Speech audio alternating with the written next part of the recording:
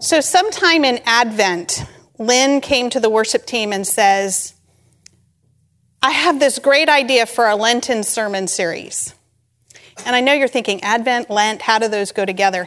But that's actually how we plan. We plan a number of seasons in advance so that we can keep things going. And so his idea was that he would ask all of you in his last months here to suggest topics or scripture passages or things that you wanted him to preach on. And so starting with December 24th, Christmas Eve, he started asking people to submit things to him online. And a number of you did, and we took those and looked at them and combined some of them and figured out a schedule. And then he turned to me and said, oh, Lisa, by the way, you'll be preaching 2 of those Sundays. So this is number 1, and it's the Trinity. And I think he gave me the only one that's actually not in the Bible. The word, the Trinity, doesn't appear anywhere. It's actually a later term that was developed around the end of the 4th century. And I imagine the conversations around forming that word were pretty intense, kind of like the conversation between Jesus and Nicodemus here in this passage. They were struggling over one Greek word, anothen. And Nicodemus was saying, Jesus, I don't understand. How can you be born anothen? And Jesus said, yeah, you need to be born anothen to see the kingdom of God. And Nicodemus replied again and said, anothen? But how can a person be born anothen? How can a person climb back into their mother's womb and be born anothen? And Jesus said, yeah, you need to be born anothen before you can see the kingdom of God. They're just talking at cross purposes. Same Greek word, but different meanings. Nicodemus was taking a very literal meaning, born again from a mother. And Jesus was saying, born from above, a spiritual rebirth into new life. But they just couldn't seem to see eye to eye. And I imagine that the group of men, that would have been religious men, at the councils in the early centuries, as they had these discussions, were often talking at each other. God is Father, Son, and Holy Spirit. No, God is Creator, Redeemer, and Sustainer. No, God is revealed in Jesus Christ, the Son, through the Holy Spirit. No, God is 3 in 1 and 1 in 3. Or, like my sermon title, this very great math equation that you might want to shield from your children's eyes, 1 + 1 + 1 = 1. I imagine these conversations got really intense. A few weeks ago, some of you know that I was interviewed by the Board of Ordained Ministry, my last interview before ordination. And I had to bone up on topics for 2 years, theology, vocation, and worship. I had a group of classmates that we worked together for 2 years. And sometime last fall, I started to get serious, and I had to write this series of papers on theological topics. And then in January, I started to get really serious, and I started to actually study for the interviews and try and absorb all this material. And one of the topics that I had to work on was the Trinity. I had to be able to explain the Trinity. And I worked hard and prepared. My goal was to walk into that interview over-prepared so that I felt confident. And I could tell you what John Wesley had to say about the Trinity. I could discuss the economic Trinity. Bet you didn't know about that one. I could discuss what perichoresis and the Trinity had to do with one another. Homoousios versus homoiousios. I was ready. So I went into my theological interview, and they asked a few easy questions to warm me up. And then they said, okay, Lisa, we'd like you to explain the Trinity to us. And I thought, I'm home free. I've got this. And then the person who asked the question said, but we want you to explain it without using any theological terms. Pretend you're talking to somebody who doesn't have a background in religion. So now what? I wasn't ready for that. But fortunately, I think that my Sunday school teacher went to the same school that Sam's Sunday school teacher went to. She didn't use the apple metaphor. She used Aquafresh toothpaste.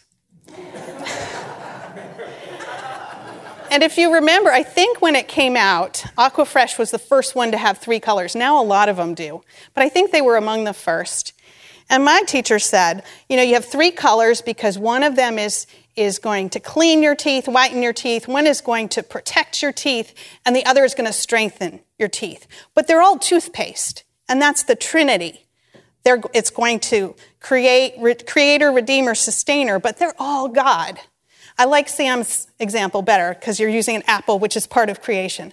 But that was what I got. So fortunately, the board seemed to like that, and I got through. But I will say, when I was studying and preparing, I came up on this quote by C.S. Lewis about the Trinity.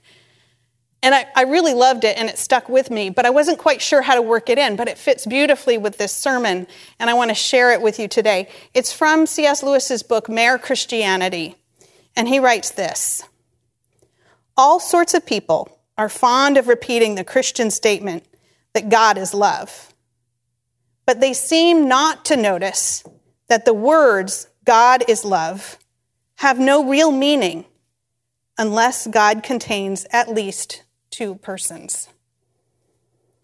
Love is something that one person has for another person. I know some of you well enough to know you share that yearning to study something. You come up with a question and you're going to research it, you're going to Google it, you're going to study it until you have an answer.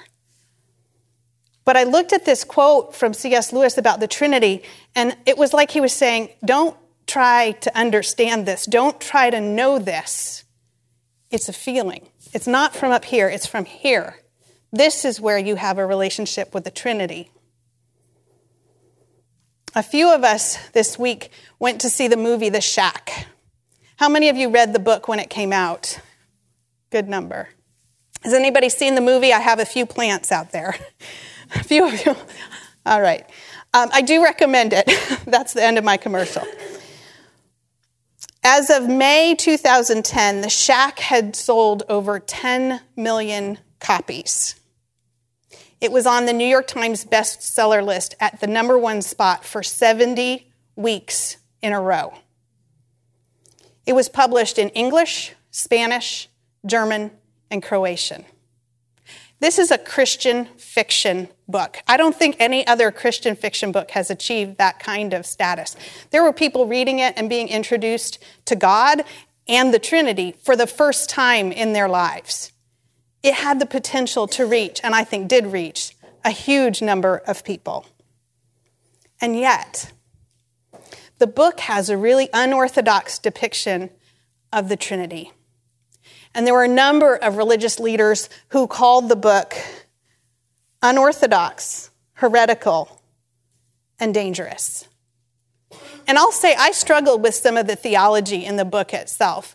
And a lot of that I thought was cleaned up in the movie. So if you're choosing, go to the movie, not the book. But most of this concern was on the depiction of the Trinity. You see, there's this man in the book. He's the main character named Mac.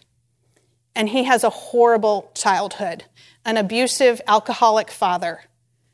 And their relationship is completely dysfunctional. And later in his life, his family experiences a tragedy that is heartbreaking. It is horrible. And the story is Mac trying to deal with God and this horrible tragedy that's occurred. But for Mac, because his relationship with his father was so dysfunctional, there was no way for him to draw close to a God who was a father figure. So in this book, God comes to Mac like this as the Trinity. Mac is the third one from the left. The second person of the Trinity to his right is God. The farthest person on the left is the Holy Spirit. And the gentleman to his left, is that right? Your far right, thank you, is Jesus. Very unorthodox depiction of the Trinity. But I think it was the only way for Mac to draw close to God. How amazing is it to think that the Trinity can come to you in the exact form that you need it. That's how close and yearning for a relationship God is with us. I'm going to play you the trailer of the movie now and give you a little bit more of a glimpse of this relationship.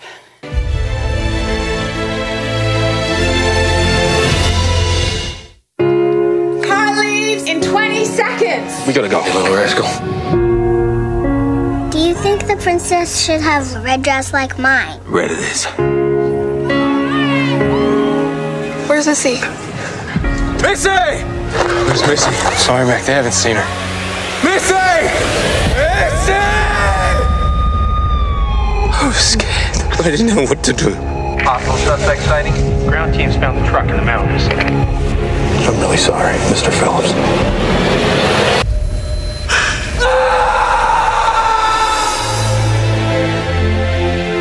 You want some help over there? I'm okay. We'll have some dinner tonight. Maybe next time.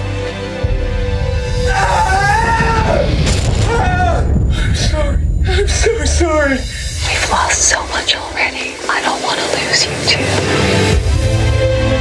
The letter showed up in my mailbox with no tracks in the snow. You're not thinking about going back here, are you? I gotta do something. You know this isn't a good idea. It's crazy, but this is all I got. Got a fire going inside if you want to warm up. Mackenzie Allen Phillips. I've been looking forward to this. Do I know you? Not very well, but we can work on that. This is incredible. He's still having a hard time believing this is real. Why did you bring me here? There's no easy answer that'll take your pain away. Where were you when I needed you? I never left you. I never left Miss. Ain't it just like a tear to go and blur? You want me to forgive him? I want him to hurt like he hurt me. You want the promise of a pain-free life? Yeah. There isn't one. Yeah, when the pain You can do this. I can't. Not on your own, you can't. This is your flying lesson.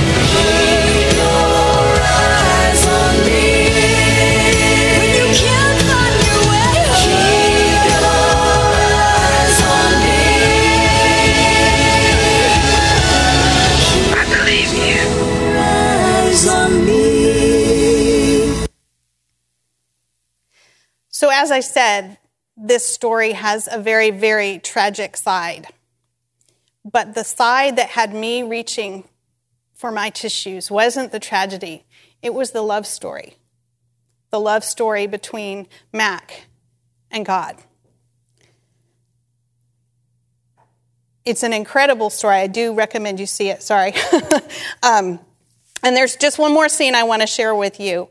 In this scene, Mac is asking where God was when tragedy happens. I'm not who you think I am. He said it himself. My God, why hast thou forsaken me? No, Mac. You misunderstand the mystery.